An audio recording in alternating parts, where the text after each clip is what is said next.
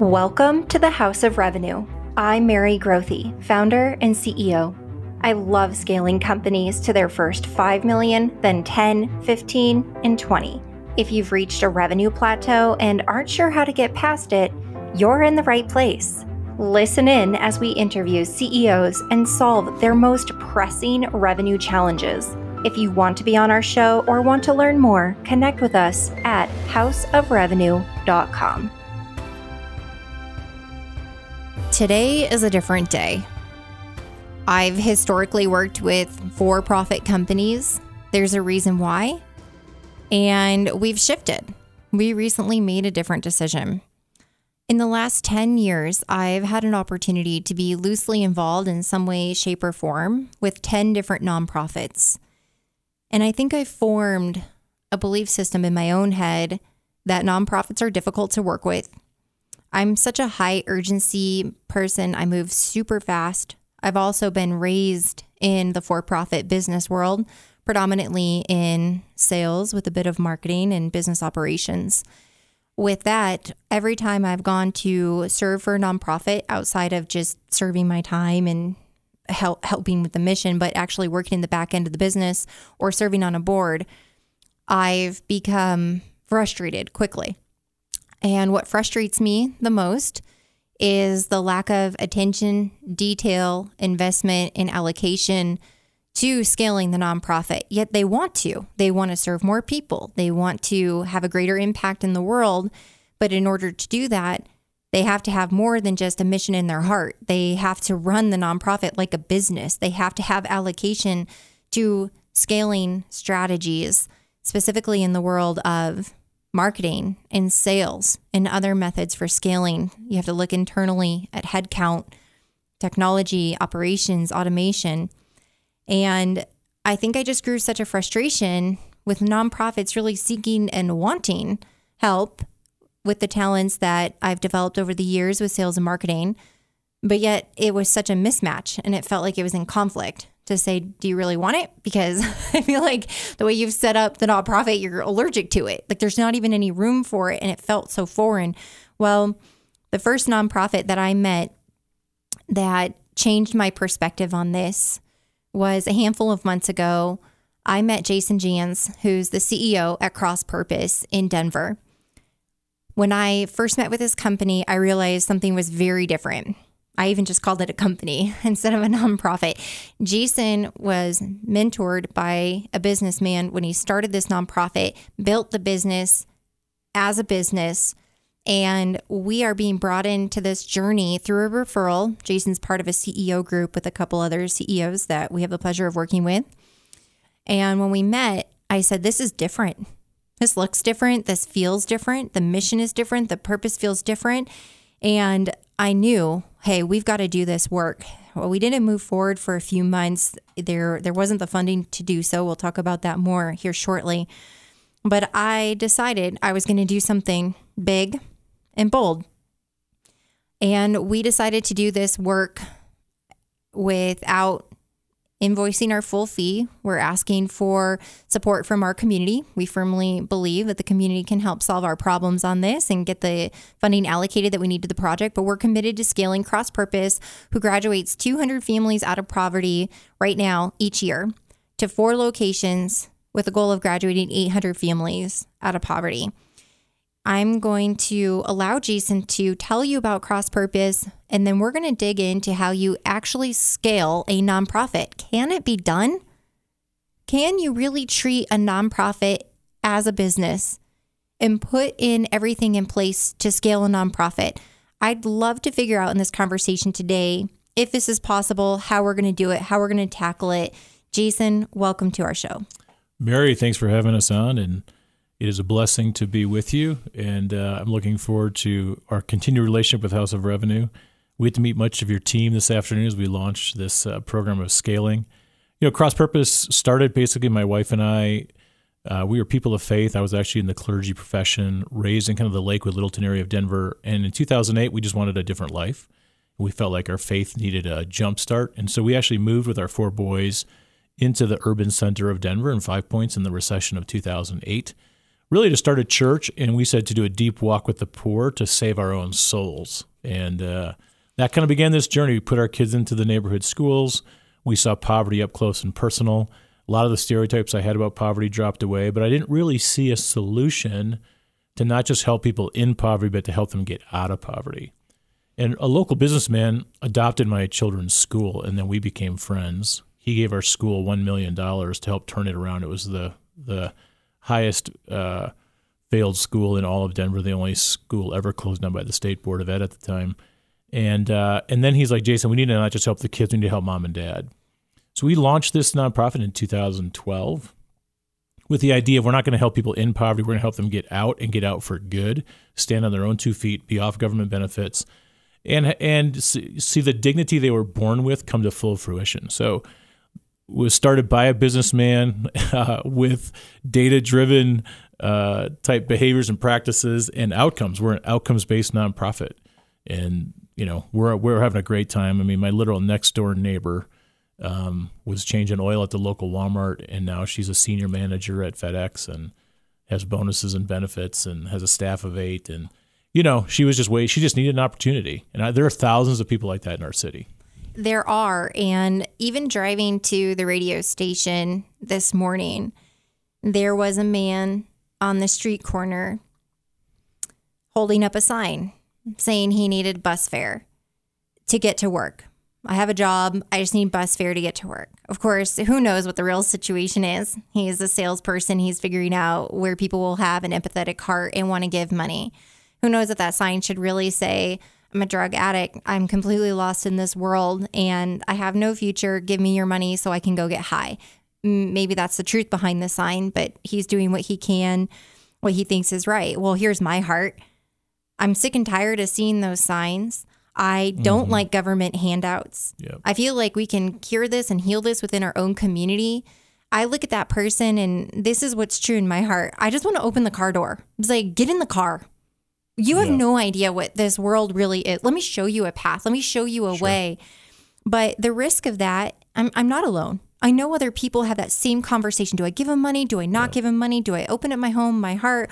What do I do? Nah, forget it, right? The light turns green, they drive off. Okay, end of story. They don't have to have that inner conversation anymore.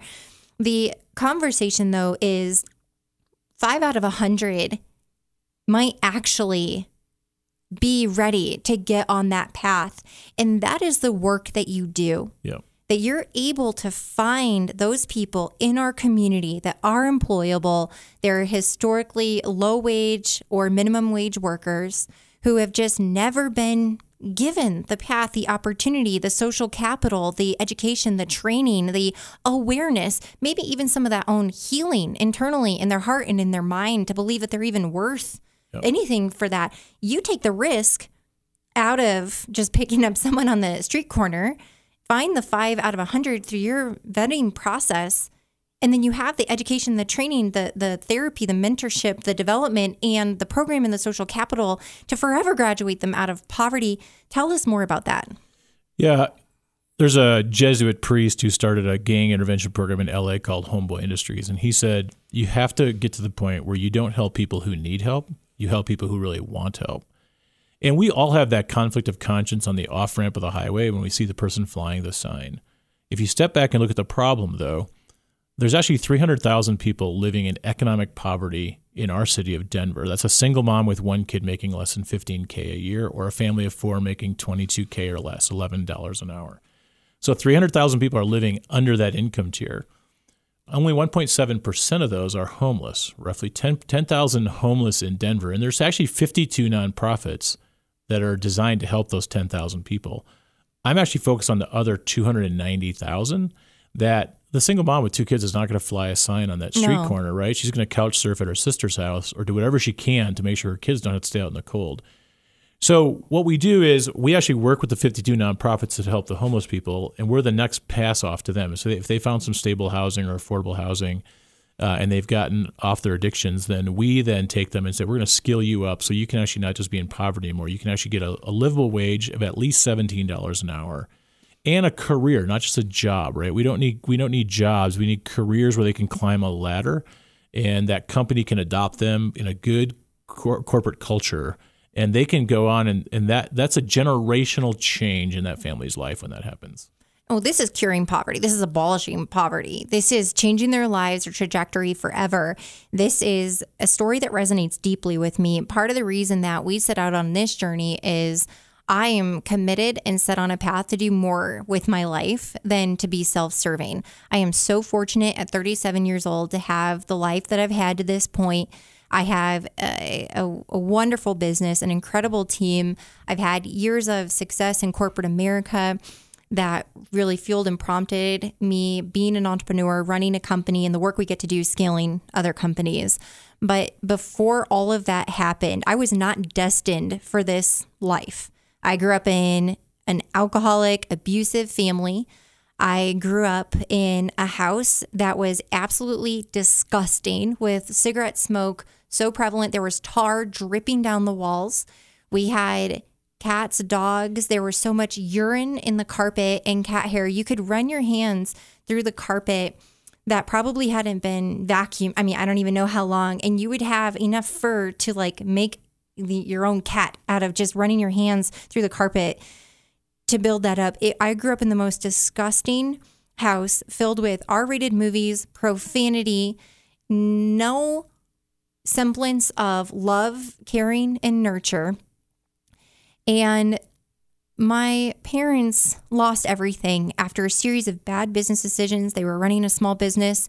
They ended up stealing from the community. They ended up becoming in so much debt, breaking the law, having to run from the law. And when I was 14 years old, we auctioned off everything that we owned. They threw us in a moving van with 2 days notice. So my whole upbringing to 14 years old, we get thrown into this moving van to drive 1,600 miles away, to run away from that lifestyle, for them to take minimum wage jobs. Back then, I think was like $8 an hour.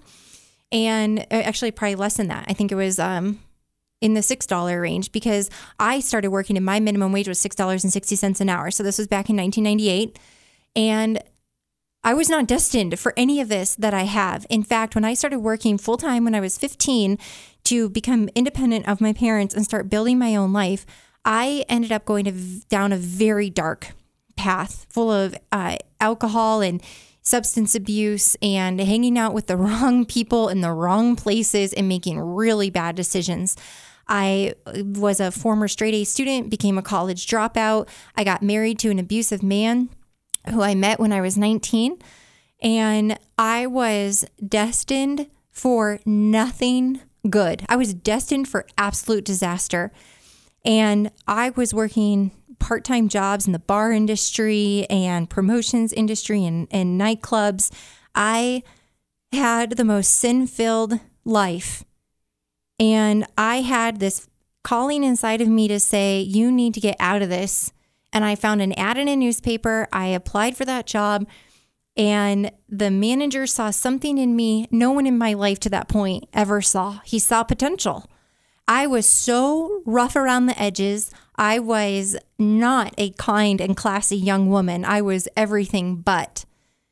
And he took me under his wing and brought me into corporate America. And I'm telling you this story because Jason's nonprofit, Cross Purpose, they find people who are employable. They've just not had anyone extend their hand and say, come with me. I had years of healing that had to take place. I had on-the-job skills, education, training. I had to learn how to be a different woman and how I showed up to the world. I learned how to be respectful to myself so I could be respectful to others. I became immersed in a lifestyle and a career trajectory that I started there when I was 22. By age 24, I became the number one sales rep, a six-figure earner, and then moved into the life that I have today. I share this with you because there are hundreds of thousands of people like me in our community that haven't been given the chance. And for anyone who has a heart in saying, I'm also tired of government handouts, like you're not asking for the government to help you. We're here, we're committed to helping you scale so we can find people who have a future and a path and connect them through the education, skills, and training, but healing them internally first, then learning, then the social capital to find the career that is going to take them to all new stages of their life and get them out of this lifestyle. Your program works. It's anywhere between 3 to 6 months before they're graduating. You have one location in Denver now.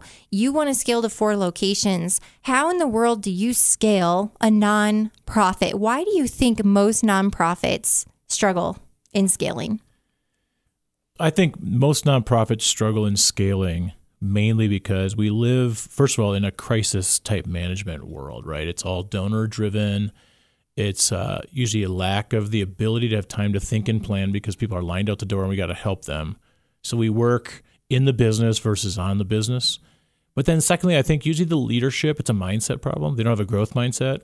They often have a scarcity mindset versus an abundance mindset. So for instance, most nonprofits think there's a shortage of money out there and that we're all competing for the same foundation dollars. The truth is it's a blue ocean out there. There is more than enough money to fund all of our missions 10x. It's just a matter of will you go after it. And then, it's real easy to kind of blame the system or corporations or all that kind of stuff. But usually most people just don't know how to give. 90% of all people that pass away have no preferred charity that they know of to give to.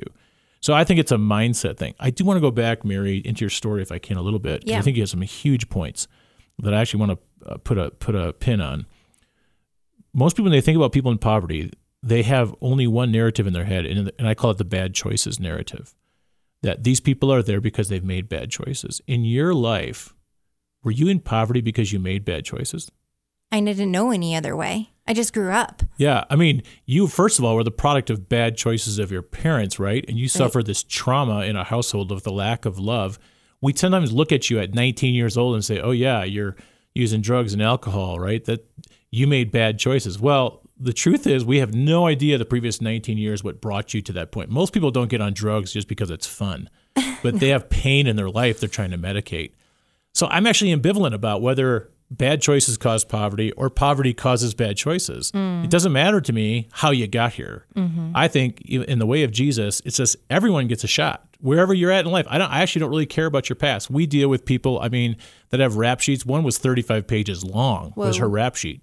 I'm going to give that woman a shot. If she's got the grit and determination, because what actually forged in you in that living room of cat hair and tar, you're resilient, scrappy, resourceful. You're able to navigate chaos pretty well. You know how to make it on your own. And that's actually what made you a great business leader that you are today. So I think there's Mary Grothies all throughout our city. Me too. Living in poverty. And then the healing piece. Most people say, let's just give people a scholarship to college. Most scholarship programs, if you track the retention, are pretty poor, especially if they deal with high poverty populations because the people haven't been prepared for college. And also they walk into cultures that are completely averse to how they've been raised. You actually had to go into this process where you had to heal. So we actually do that in the first 6 weeks of the program. Is we provide a lot of opportunity for healing. I've heard some of the most difficult stories of people that have been through some traumatic stuff. But today on Zoom, there are 69 Denver residents on Zoom going through our healing curriculum. So they can actually not get onto a job because a boss can trigger unknowingly somebody's past trauma, and that person will quit and they're back in poverty. So we have to heal that core wound of their heart before we can actually, I think, move forward. And then another point that you made was the government piece. And I think our community, we can solve our own problems. You know what we're doing today on this radio show? We're saying, hey, here's the nonprofit that get people out of poverty. We've got a scaling mechanism with House of Revenue. We don't really have the finances to pull this off. Let's bring in a wider community. Can we as a community solve this problem together? And that's it. And I have this quote in our building, but it says the pinnacle of leadership is when you climb up on a bloody cross and take responsibility for the brokenness in your neighborhood, right? Yes. And what you did with House of Revenue by saying we're going to take on cross purpose and we're going to find a way to fund this. We're not funded yet, right? No. But you didn't have to take us on. But you saw the brokenness in your neighborhood and you took personal responsibility and said, that's my problem. And I think in a culture of wealth, and I say wealth as people who live in the middle to wealth class, we have the option to say, that's not my problem, right? But in our neighborhood, we say, hey, the gang problem is our problem. The education problem is our problem. The poverty problem is our problem. Those are our neighbors, and we're to love our neighbors. So I just commend you on that. I want to encourage our listeners, too, that climb up on a bloody cross with us and take responsibility for the brokenness. And by the way, you'll find your own healing of some of your own poverties on that journey. Amazing. And I'm really so thankful that you're just being bold in asking for this, because it's not a comfort area for me. Because of the way that I was raised, I had to fight and win every dollar that I've ever had to my name. I've never asked for a handout. I've never asked for help. It is so hard for me to go to an audience like this and say, hey, we're climbing the bloody cross and we're committed to scaling cross purpose at all costs, like whatever it is. Our team's committed. We're all in. We're going to make this thing happen. It was a burden on my heart. God doesn't do that by mistake. If it's on my heart, and it's going to happen. So we're making it happen. So on that note, if you go to houseofrevenue.com, in our footer, a footer is where you scroll to the bottom of the webpage. It says, help us graduate 800 families out of poverty. You can click that link and you can donate $50, $5,000, $50,000, whatever it is. You can donate and you can help make this happen. I asked Jason about 5 minutes ago, so how do you scale a nonprofit? I already know. I wanted to make a good topic for radio today. I'm like, maybe people want to know how to scale a nonprofit. I have a better idea. How about we just do the work?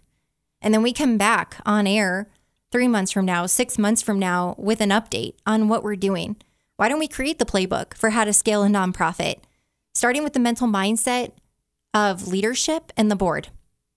Getting rid of the scarcity mindset, going into a mindset of abundance, building in the foundational principles to operate like a business, becoming a data-driven organization, and allocating room within the budget for investment into sales and marketing and other revenue scaling strategies.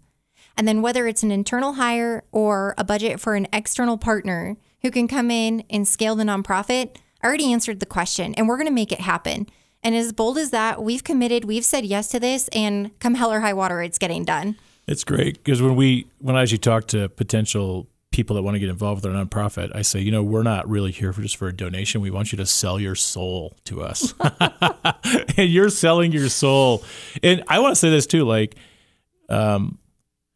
if a community is going to solve its own problems, that means every asset that you have as a person, whether you've run a business before and you know how to scale, like we need intellectual capital, right? I've never scaled anything in my life, and I'm, trying to move this organization to 4 locations. And I came out of an executive meeting yesterday and realized I've underclubbed even the costs for scale in the building of the infrastructure and hiring staff earlier and things like that. So I'm learning. I need the intellectual capital. You have intellectual gifts you can bring. You have volunteer gifts you can bring. You have financial gifts you can bring. And you can also bring the power of connections. Mm-hmm. Like you probably are lighting up in your head going, somebody else, my friend's got to listen to this podcast, right? Those connections can be super significant for all of us. So let's climb up on the bloody cross together. We're trying to raise $200,000 here to help House of Revenue pay their staff so that they can actually help us scale. What greater investment, right? I think in nonprofit work, you can decide I can fund activities. That usually ends this high body count annual report. Like we helped 500,000 people this year. But what was the actual transformation that took place? You're funding multiple generation transformation in the lives of people in your city. And we're doing it together. I know who listens to this show. We are very able-bodied. We're talented. A lot of us have excelled in the business profession. I know who our audience is. There's a way for you to reach out and extend a hand and to help someone else. And this is better than a government handout. This is better than increasing taxes and wondering where the dollars go. This is actually loving your neighbor in a way that you may have not had a clear path on how to do that previously. I said in the video, you'll notice when you go to the donation page, which again is at houseofrevenue.com, in the footer on the very bottom of the website, click the link that says you can help graduate 800 families out of poverty. Click that link. There's a video. You'll also find it all over our social handles. But I said, look, if this is something on your heart where you think our community, our society would be better, if we were able to train and educate and connect with social capital those who are able and capable of working, but they haven't had someone do that before. If you're actually interested in curing this and being part of it, you don't have to quit your job or sell your house and move into 5 Points and do what Jason did. Just to get integrated at the school level, at the community level, find the partners, build a nonprofit, start graduating families out of poverty. You don't have to do all that. You can simply give. You can give financially so that my team, the House of Revenue team, and we're starting right now. We're starting now to scale from 1 location to 4. You can do this by giving financially. You can do this by donating your time. You can do this by leveraging your social capital, making introductions. If you're an employer, how about hiring? How about hiring some of these graduates and creating a home for them and putting them on a career path and trajectory to forever leave poverty behind them? Jason, thank you so much for joining us today. How do people get in touch with you? Crosspurpose.org. And most people want to do great things with good friends. So let's become good friends on the journey as we do it together. Amen. Make it happen. We'll take your donations now. houseofrevenue.com in the footer.